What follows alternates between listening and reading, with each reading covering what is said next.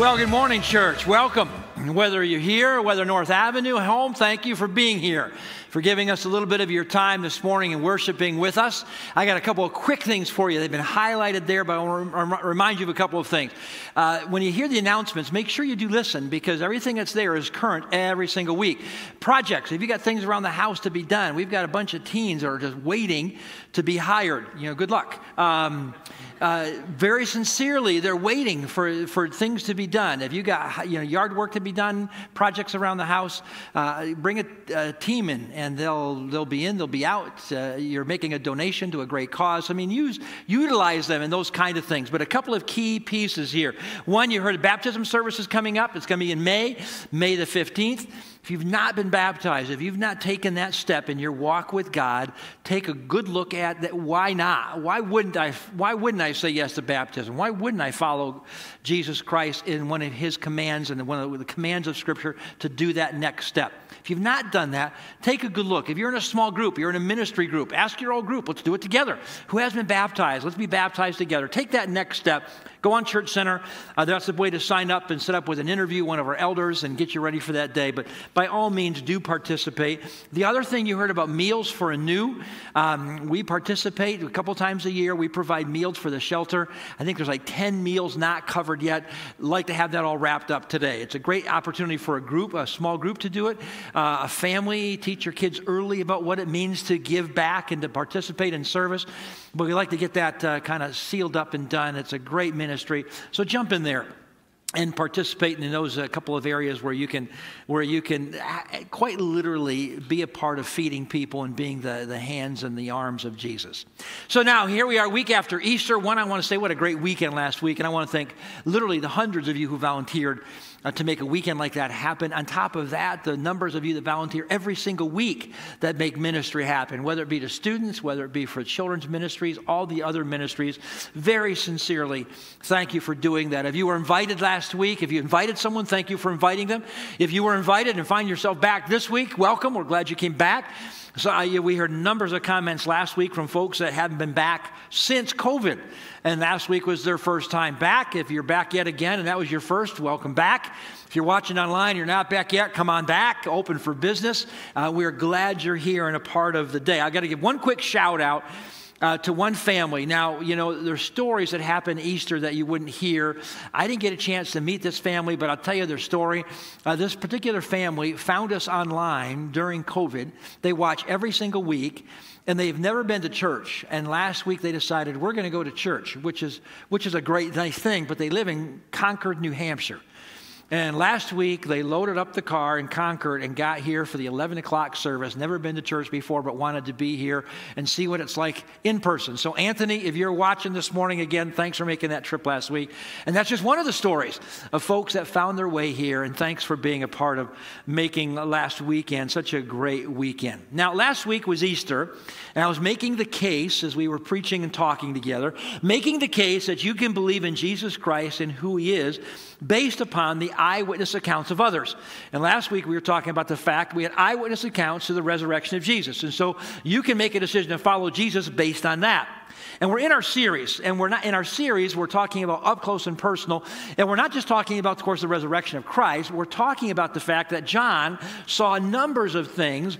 He was an eyewitness, as all the gospel writers were, to different things that took place that would make us say, I can believe it because of their eyewitness accounts. Now, I'll give you a little insight and thought process that I go through. So I'm preaching next week and getting ready for Easter last week and getting ready to preach. And oftentimes when I'm preaching and I'm trying to make a case as to why someone should believe, I will confess to you, I find myself thinking, so what would it take for someone to go, I believe? I mean, what would it take for them just to go, I'm just in?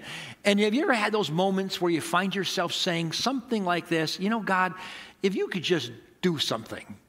If you could just do something extraordinary. I mean, if you could just do, we read the stories and we think to ourselves, let's be honest, I think to myself, if you could just bring someone back from the dead today, if you could just make the blind person see today, I mean, if you just do something exceptional, I mean, think of the people who would believe. Think of how easy it would be to sell, the quote-unquote story if you would just do that. It's just, God, just one time, do something really spectacular. Do something unexplainable. I mean, it would really make my faith stronger. How about yours? And on top of that, all these people that might believe. And I picture God going, okay, I'm in. I'll do it. I'll do something. I'm going to do something for you that's just, beyond explanation. I got it. I can hear God, I'm going to create a rock.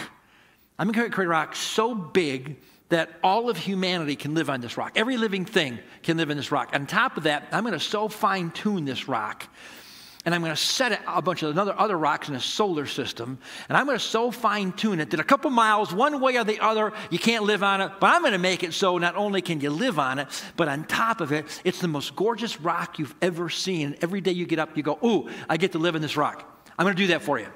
And then God goes, oh, wait a minute, I did that already. I have to come up with something else. Okay, how about this? Here's what I'll do. I'm going to make a camera that has a 576 megapixel ability.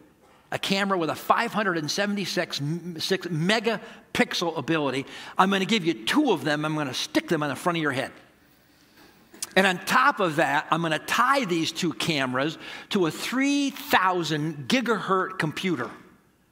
A computer that has so much memory that you can't ever run out of memory. I mean, every single thing these cameras take will go into this memory bank. You'll never run out of memory. And on top of that, I'm going to make it so that you can easily download this information generation. You can just pass it along, and never run out of memory. Ooh, wait a minute, I did that already. And of course, to all of that, we're going, no, you got to do something better. I mean, do something really spectacular. And God goes, okay, I got it. Here's what I'm going to do.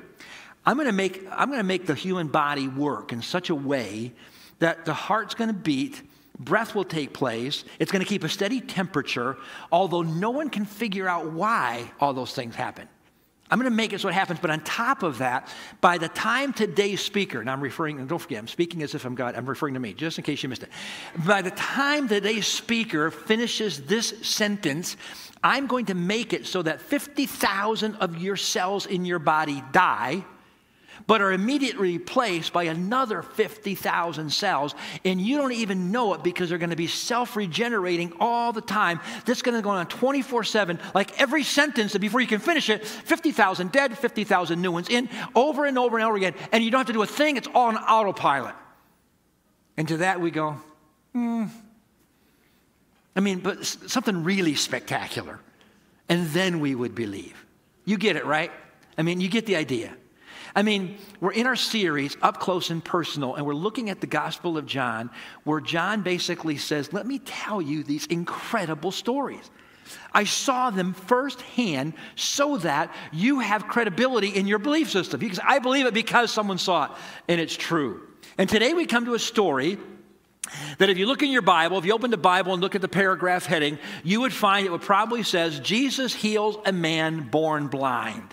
And that's the story that we come to. But I would suggest to you there's a part of this story that you probably have missed. I say it because I missed it.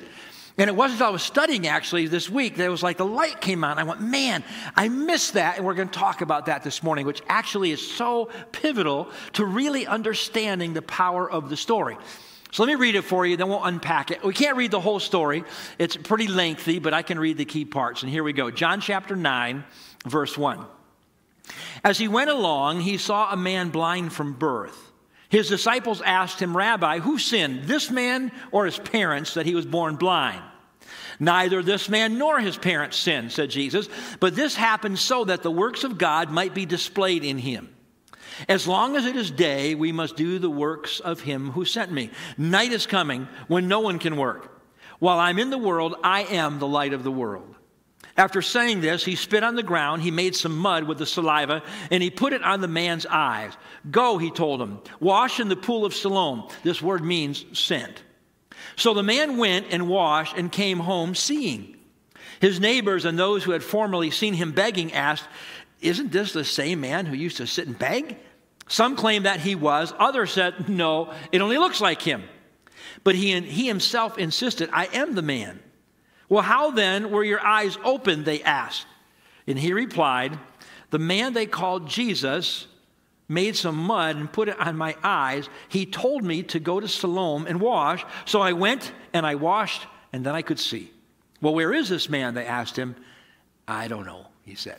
Let me offer prayer. Father, we come to your word, and we ask that you would take your word and bring it to life for us. But again, I would say, Lord, don't bring it to life so that we just learn something, because it's not education we need, it's transformation. So bring your word to life so that it changes us.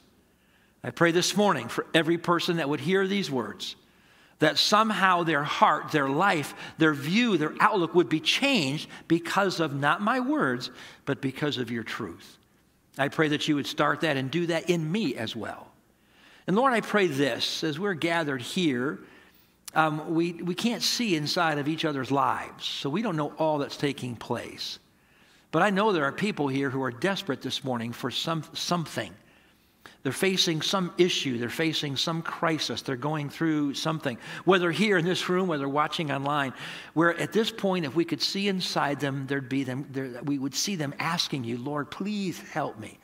I pray this morning that for that person, whoever they might be, they would have that sense of your presence and that sense of you at work in them.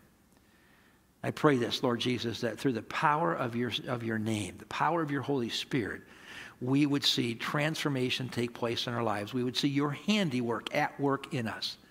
So for that person this morning who's desperate, may they sense your calm, and may they sense your peace. May they sense your healing.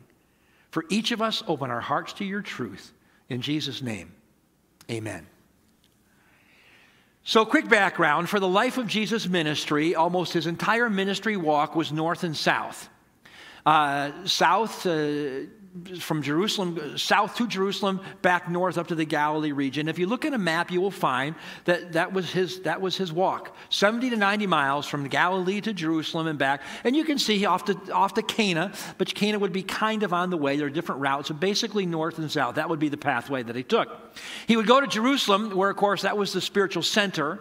And so a lot of ministry took place there because everyone went to Jerusalem because that was the site of the temple. So he would go there, but on top of that, that was the place where the masses of people were. So if you know the stories you would read, he'd go to Jerusalem. All sorts of ministry would take place. And ministry to people can be wearisome, especially with the intensity that would be in Jesus' ministry. Then he'd make his way back to the Galilee, kind of a regroup, but still ministering there. Back and forth he would go. And our story this morning, we're not exactly sure where exactly it happens, but it's on the pathway, if you will. And it says they're going along and they see a man who is blind. Now, somehow, they see a man who is blind, and somehow his disciples learn the man's story and find out that he's born blind. We don't have any indication that the man knows Jesus, that Jesus knows the man, that anyone else knows him. They see a man who is blind, probably begging on the side of the road, and they find out that this guy has been blind since birth. So they're standing there, and they go to Jesus, and they go, so we have a question for you, and it kind of goes like this. Now, don't look now. We'll tell you when to look, but don't look now. But there's a guy over there, and he's standing with a bunch of people, and don't stare, but he's blind. And we got a question for you. So is he the one who sinned and caused the blindness, or did his parents sin and did they cause the blindness? That's their question. Now, you have to understand this very key piece. This is not the part I was saying earlier to make sure you understand, but it kind of fits into the story. But you have to understand, in the first century, sin and suffering was always seen as walking hand in hand. In the first century, if someone was suffering, it was because of sin. That was not just a couple of people believing that. That was what the culture believed. If someone was in suffering, if someone had some deformity, someone had something going on major in their body, even minor in their body, it was always connected to sin. So if you saw someone who was blind, one of the questions would be, what sin did they commit?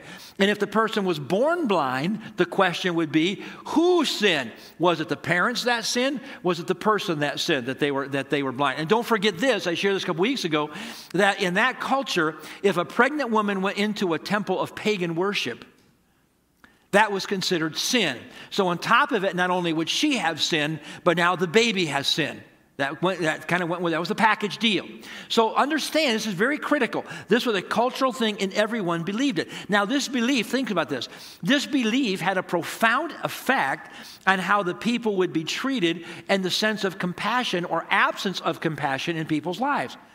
That's why these people that were lame, that couldn't walk, had a deformed hand, were blind, whatever it might be. That's why these people were so pained in life and so hopeless, because everyone viewed them as this. Like, this is key. Everyone viewed them as getting what they deserved. That's critical. That's why these people were so destitute. That's why they were so hopeless. Because the cultural view was, if you've got something wrong with you, it's because of your sin. So if you saw someone on the side of the road begging, if you gave them $1, if you gave them a coin, that was a huge deal. You were really generous. Why? Because you have no obligation to give to them because they've sinned. Now, in our culture today, if we see someone that needs help, a blind person, maybe trying to cross the street, we run to help. We run to assist. Why? Because we don't have that cultural thought process that says, well, they're getting what they deserve. That was the cultural thought process of the day. Now, sometimes we know that in our lives, sometimes we suffer because of our bad choices, right? We make bad decisions that cause us pain and suffering. We get that. We also know sometimes in life someone else's bad decision causes our pain and suffering. A drunk driver crosses the median, hits a car, and kills a family. And so we know that someone else's bad choice can cause that. But in their thought process, even if the drunk driver crosses the road and hits the car and kills the mom, kills dad, or kills the children, those people sin. You have to get that. This is very critical. Those people sin. Anything that happened was because of their sin. It's a really critical thought process. So here's this guy blind, and they say to Jesus, so who sinned here? The man or the parents? Jesus' answer, neither. Neither one.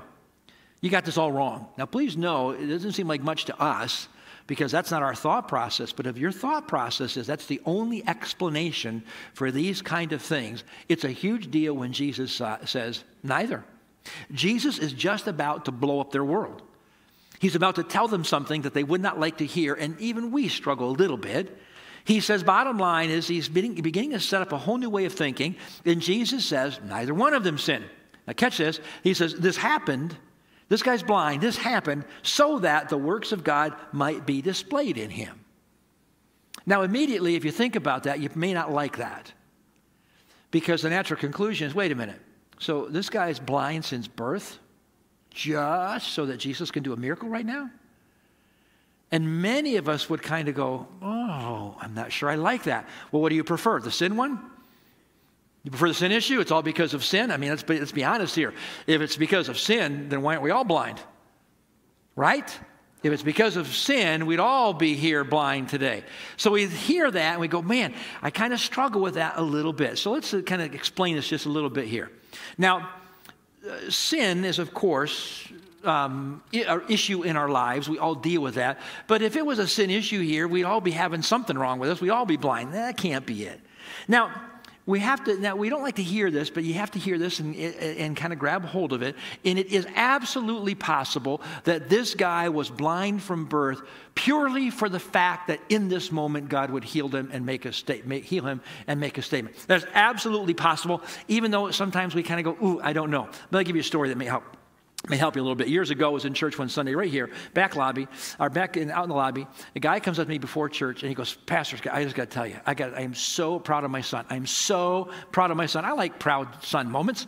I go, tell me. He goes, I'm so proud of my son. My son fell off a tree this past week and broke his arm severely. I mean, compound fracture through the skin, whatever. He came out of surgery, and he looks at me and says, Dad, just think how good God is that he broke my arm to teach me some lessons. That's what he said. He said, I'm so proud of my son. He has that view of God, that God broke his arm.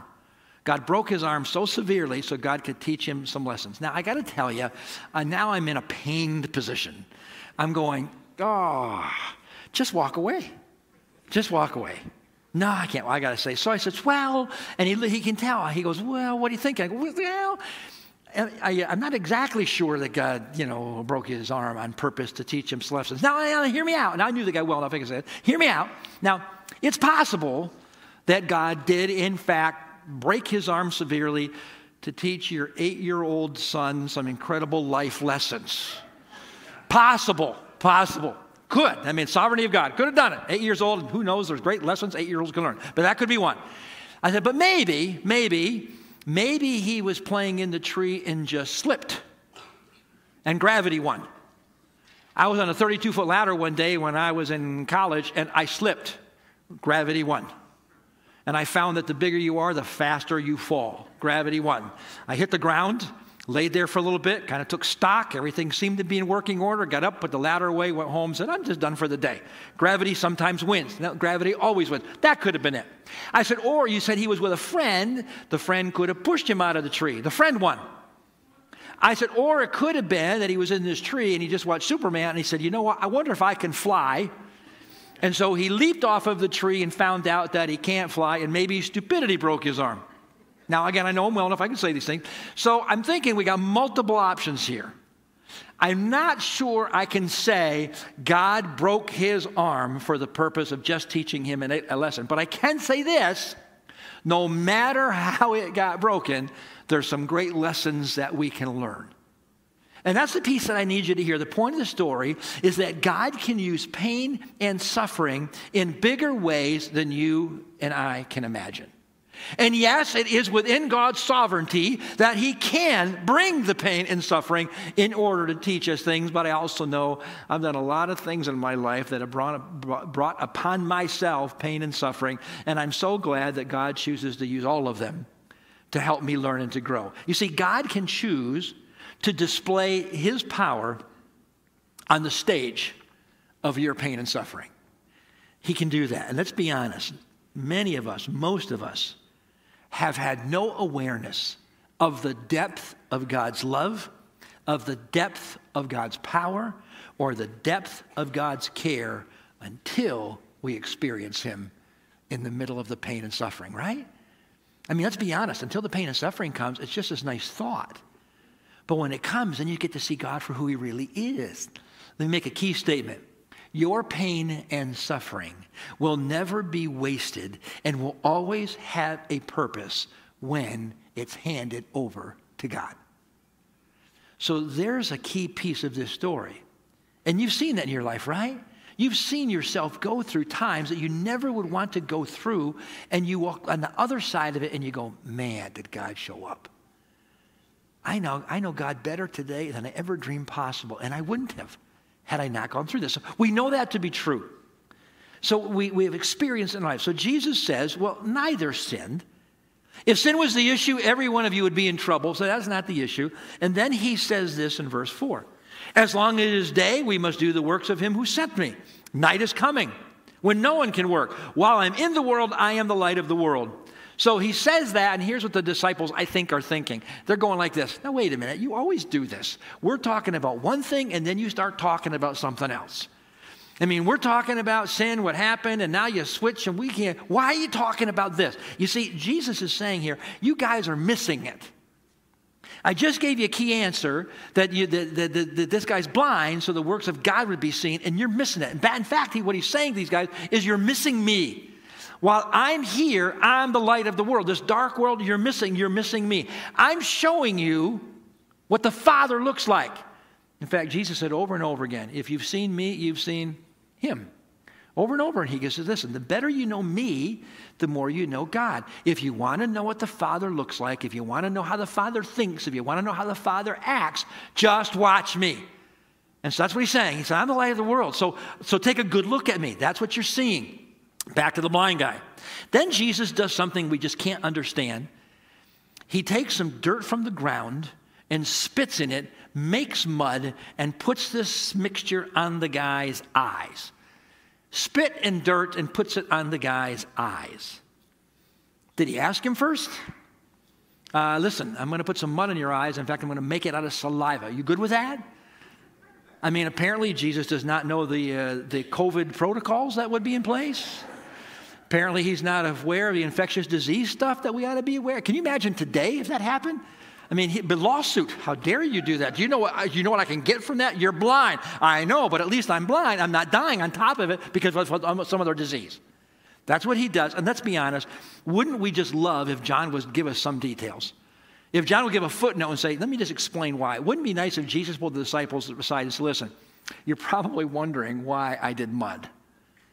Because think about this. Jesus could have just gone, you're healed. He could have just touched his head and be healed. He didn't have to touch him. He could have gone. healed. In fact, he could have done, watch this, healed. I mean, right? He could have done any one of those things, but he chooses to put mud on the guy's eyes. It makes absolutely no sense. If you find anybody out there that can explain it, just so you know, they don't know. We have no idea. I would just love to know, please, what is this mud thing about? We don't know, but that's what he does. He makes mud, puts it on the guy's eyes, and then Jesus says something that I never would have said. He does something I never would have done, and then he says something I never would have said, and chances are, neither would you. Here's our story, verse 6. After saying this, he spit on the ground, he made some mud with the saliva, and he put it on the man's eyes. Go, he told him. There it is, go. Wash in the pool of Siloam. This word sent.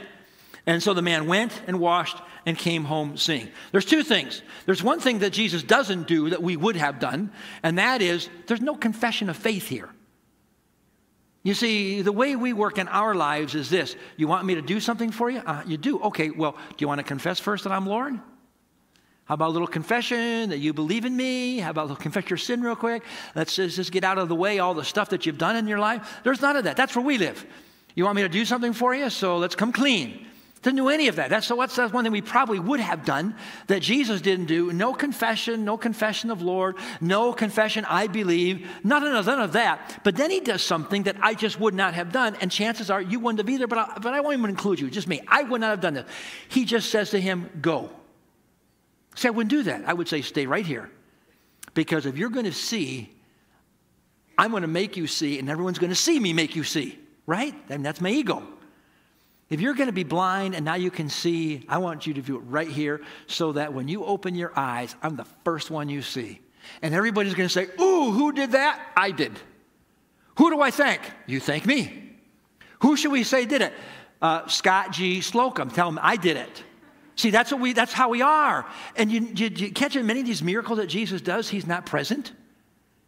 He does that. He puts mud on the guy's eye and he sends him away. Most of us would say, I'm not sending him away. I'm going to do it right here so everyone sees me do it.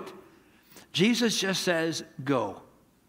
This blind guy, I mean, if you miss what happened right there, you missed a key point. This blind guy has some guy named Jesus put mud in his eyes, and then the guy who put the mud on says, now go and go wash your eyes in the pool of Siloam. And he goes and he does it. Now, first of all, wouldn't be an easy task. Don't forget you're blind. So that means someone has to take you there. But he goes and he does it. This man, we have another picture, this guy walks away in faith, not by sight. I mean, no pun intended there. I mean, literally he walks away in faith because he's just going on what Jesus said. Now again, in this story, we have this foreshadowing of every one of our lives. We have a foreshadowing in every one of our lives following Jesus, choosing to trust Jesus on the words of other people. That's our story. He hadn't seen Jesus before. He was blind. That we know of, that anything that we can read into the story, he had no connection with Jesus. All he had heard, he'd heard stories about Jesus. That's my story and that's yours. Why are you a follower of Jesus? Because I heard the stories and I decided to believe them to be true. And once I decided to believe them, I found them to be true. I believe the stories. So the story continues, verse 8. So his neighbors and those who had formerly seen him begging asked, isn't this the same one who used to sit and beg? Some claimed that he was.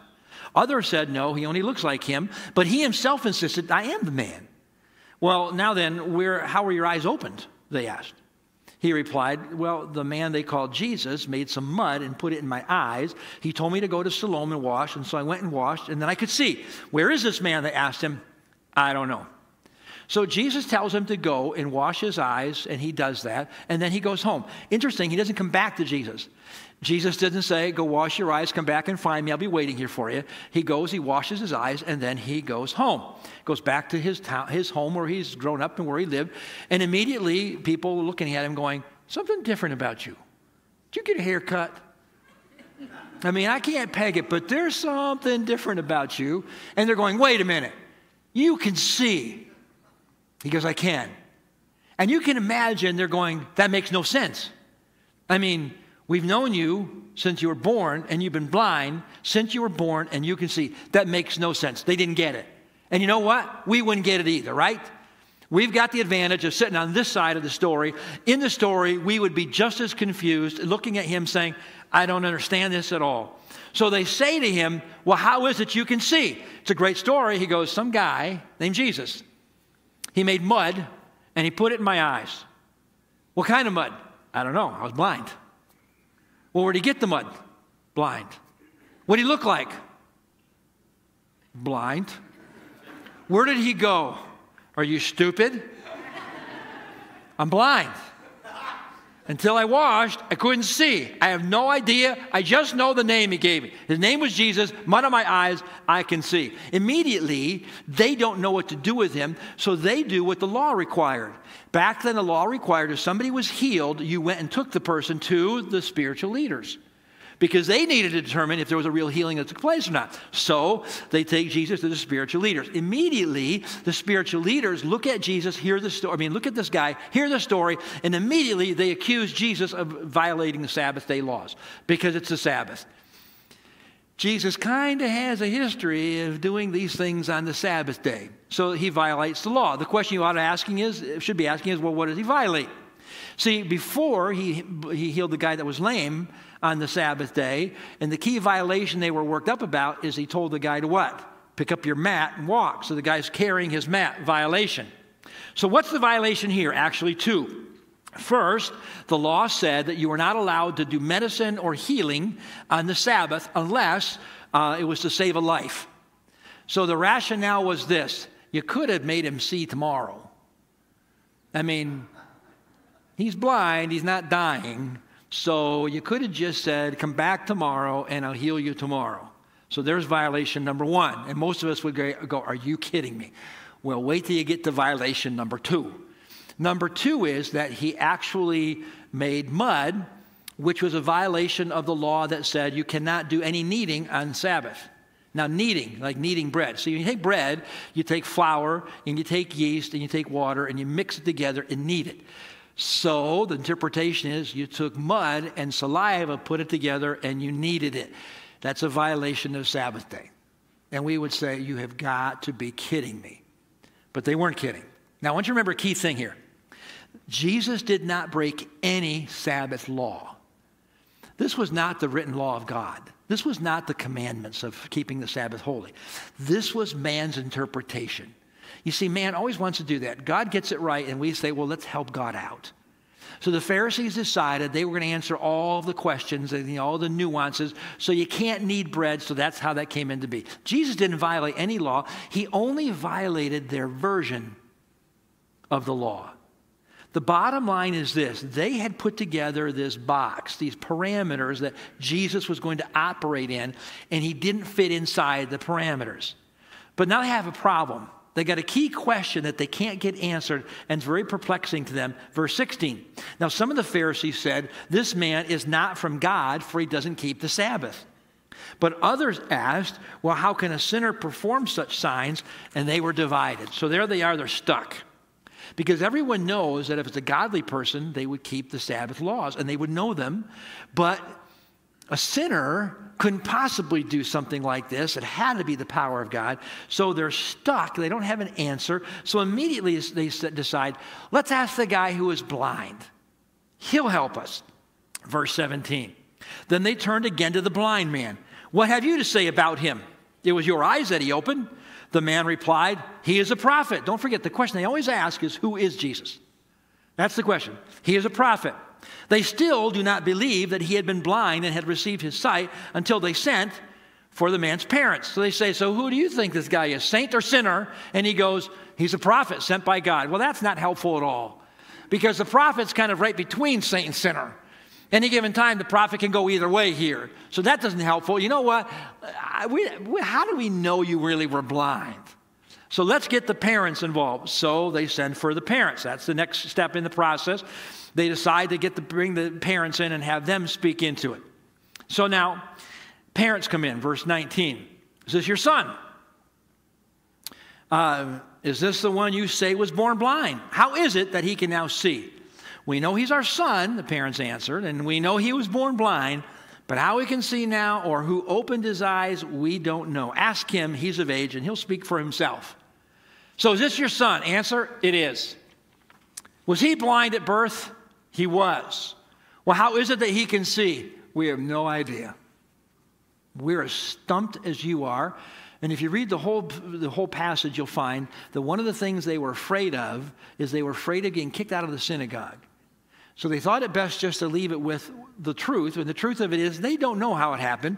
They just know some guy named Jesus, but they're not going to say that because anyone who said the name or was even close to being a follower of Jesus was kicked out of the synagogue. Now, in that day, to be kicked out of the synagogue, it wasn't like you left the Baptist church and decided to go to the Methodist church. It wasn't like you got booted out of the Alliance church and you're going to go to the Nazarene church. If you're out of the synagogue, in that day, you're out from the protection of God. You are alienated from God. They didn't want that. So they took the path that said, ask him. He can give you the answer. He's of age. So they bring the guy back again. Now, stop here real quick. What's going on here? Make sure you get this. What's going on in the story is this. It's simple. Their head and their theology didn't have room for what they were seeing. Let's be honest. If it weren't for the fact that we're 2,000 years later, our head and our theology wouldn't have much room for a blind guy seeing either. But they don't have any room for it. Now, what they wanted God to look like, and what they wanted God to be like, and what they wanted God to act like, they had kind of set up the parameters of how he should be, and what they're seeing now doesn't fit into the parameters. So, they have to have some explanation. They've got to explain away what they're seeing or experiencing. Just so you know, we do it all the time. See, what goes like this. So a person, and maybe this is you, you're not a follower of Jesus, and you begin to hear the Holy Spirit whispering in your ear, it's me. You can follow me. And just about the time where someone starts to lean in, they go, hey, wait a minute. If I'm going to follow God, why is it that if there's such a thing as a loving God, then why is it that a loving God allows sickness and suffering in the world? I mean, how can that be? See what happens? We lean in and we got to think of some explanation, some reason to keep us from going there. Let's say you're a follower of Jesus. It goes like this. Someone's hurt you. Someone's harmed you. And you clearly hear the God's Spirit whispering in your ear, forgive them. And you go, okay, I'll forgive them. And then you go, but they really haven't shown any signs of wanting to be forgiven. I mean, shouldn't they have some kind of a contrite heart before I forgive? And we begin to create the scenario that it gives us the way out of having to do that which God calls us to do. We do it all the time. So they bring the guy back. And here comes one of my favorite verses of the Bible, one of my favorite quotes. It's one of the ones I have grabbed a hold of often in my life as they bring this guy back and ask him another time what happened. Verse 24. A second time they summoned the man who'd been blind. Give glory to God by telling the truth. I love this. You want to honor God, honor him by telling the truth. We know this man's a sinner, referring to Jesus. And then he replies this, whether he's a sinner or not, I don't know. One thing I do know, I was blind, but now I see. Don't you just love that? I just love that. What I know is this. 2 hours ago, I was blind. 2 days ago, I was blind. 20 years ago, I was blind. And right now, I can see. That's what I know. I love that. But let me tell you why you should love that. Don't just love it because it's cute. Don't just love it because it's a nice sounding thing, and it is nice sounding. I know one thing. Once I was blind, now I can see. And it sounds great. But let me tell you why you should love that. The blind guy is saying, I don't know everything, and I don't understand everything. I get it, he said. But I don't have to understand everything to believe something. I don't have to be able to explain everything to believe what I see with my own eyes right now. I don't have to explain how everything works in order to believe in something or in someone. You know why you should love this? Because neither do you. You don't have to understand everything to believe something. You don't have to understand or be able to explain every page of the Bible to be able to say, Jesus Christ has changed my life. I mean, you should love that. You see, for so many times, some people will not come to faith. They will not respond to the call of God because they'll say, well, there's too many things I can't understand. That's just an excuse. But I'd also say that for those of us who are followers of Christ, sometimes we won't tell someone else our story because we can't explain everything. You don't have to explain everything. You don't have to know everything in order to believe something. I love this. That's why I love this piece of it. I mean, this guy simply says, I don't know everything. I can't explain everything. I know one thing. My life has been radically changed. That's what I know. Friends, listen. Just tell your story. And if someone looks at you and says, well, I don't believe your story. It's my story. Can you answer this and this and this? Nope. All I know is that once I was blind, and now I can see. Now, why is it the world does to Christianity and to spiritual things what we don't do other places? Meaning this. And think about this. Do you believe in love? Absolutely. Do you see love around you? Absolutely. Can you explain love? Good luck. Good luck explaining love, what that means. Can you explain consciousness? I mean, most of you are conscious. I caught a couple of you unconscious. But other than that, can you explain consciousness? No. Do you believe in it? Sure. Energy. Do you believe in energy? Sure. Can you explain it? Not really. Information. Do you believe in information? I do. Do you live off of information? We do. Can you explain information? Not well. Can you explain how it is that your body maintains its temperature nonstop, 24 hours a day, with no explanation? And you go, well, no, I can't explain it. Well, but I don't see anyone here refusing to eat until you get a full explanation. In fact, I'm the opposite. I'm going to demonstrate my belief in my body by eating in abundance. Right? I mean, we don't practice this thing and this kind of idea in anything else but spiritually. Well, wait a minute, I got to have all the answers. Here's the point. This guy's story is the story of millions upon millions of Christians. This guy's story is my story. This guy's story is your story. I can't explain it all, but this I know. Jesus Christ has changed my life. Listen, if Jesus Christ has changed your life, anyone can tell that story. Because it's your story. Anyone can say, listen, I was in a season of my life. I was in a point in my life where, man, I was down. It was at the end. I was lonely. I was defeated. My dreams were done, broken, finished, whatever it might be. And I said in that moment, I said, oh, God, and I can't explain it, but God showed up. I can't explain to you what happened to me, but my life has never been the same because of God. And if someone chooses to go after it, it's okay because it's your story. And you know it to be true. Once I was blind, but now I can see. And I've never been the same. Back to the story of our seeing guy. Now, they don't know what to do with his story. They really don't know what to do. And so they start at him again. They're going to kind of go back at him again and say, yeah, let's understand this thing. And so they ask him, verse 26, so they ask him, well, what did he do to you? And how exactly did he open your eyes? Now, they're asking the guy again, tell us the story all over again. And now this guy's done with them. This guy's at a point now where he's pretty much done with them. And here's what he says, verse 27. So he answers them, I've told you already and you didn't listen. Why do you want to hear it again? Wait a minute, do you want to become his disciples too? And then they hurled insults at him and said, you are this fellow's disciple. We are disciples of Moses. We know that God spoke to Moses, but as for this fellow, we don't even know where he comes from. The man answered, now that is remarkable. I mean, this guy's actually pretty sharp. Now that is remarkable. You don't know where he comes from, yet he opened my eyes. We know that God does not listen to sinners. He listens to the godly person who does his will. Nobody has ever heard of opening the eyes of a man born blind. If this man were not from God, he couldn't have done it. To this they replied, you were steeped in sin at birth. How dare you lecture us? And they threw him out. It's a great moment. I love this. This guy, he's right in their face. He goes, let me tell you the story again. And then you get this right. You must want to hear it because you want to believe too. And man, with that, they begin to hurl insults. Now, here's the key. Remember I said at the very beginning, there's the key piece you can't miss. Now we're going to get into all that piece right there. Now, first thing you have to understand, what did they say? It says they hurled insults at him, but what did they go back to?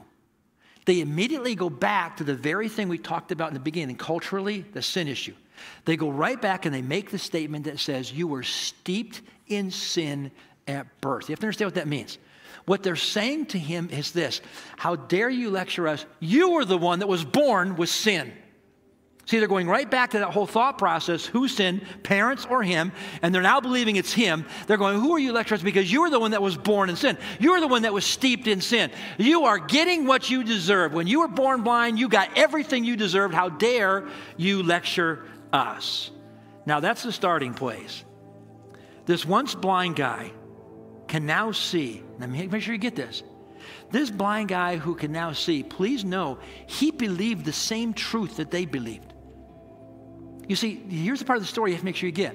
This guy would have believed the exact same thing, that my being blind is the result of sin.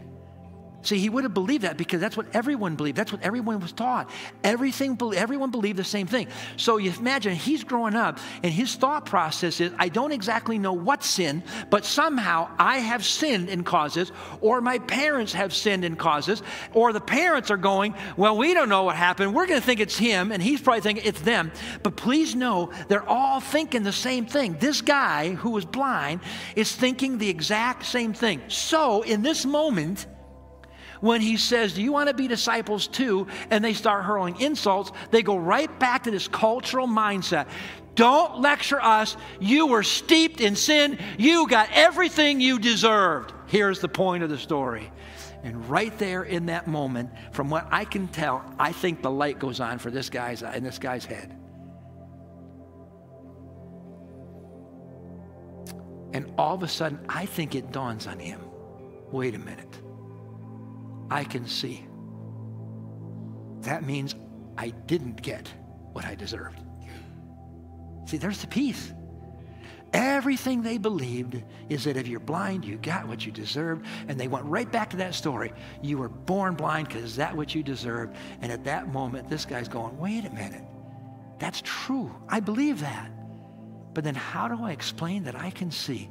Only one explanation. I got what I didn't deserve. Friends, that's my story. And that's yours. I had a debt I could not pay. He paid a debt that he did not owe. I got everything I didn't deserve. That's the story of the blind guy. He actually didn't get what he deserved. And neither did we. We get grace.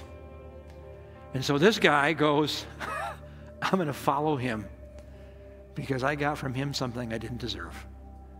And you know what my story is? I'm going to follow him because I got what I didn't deserve. How about you? Stand, please. Let's pray. Lord Jesus, I thank you for your word. Each week as I'm studying, I'm looking, just new things jump off the page. And this whole idea that they were so convinced that he got everything he deserved, and there it is. No, he didn't. Thank you that his story is mine. Thank you, his story is ours. For the person who has never placed their faith in you, might they maybe even today stop and say, man, that is my story. I'm going to follow Jesus. For those of us who have been following you for a long time, may once again may our faith be renewed on this spectacular event that you have done in this man's life, and then had it written down so that we would look at it and say, oh man, I believe. Dismiss us in your grace in Jesus' name. Amen. God bless you. From the colors of fall to the fragrance of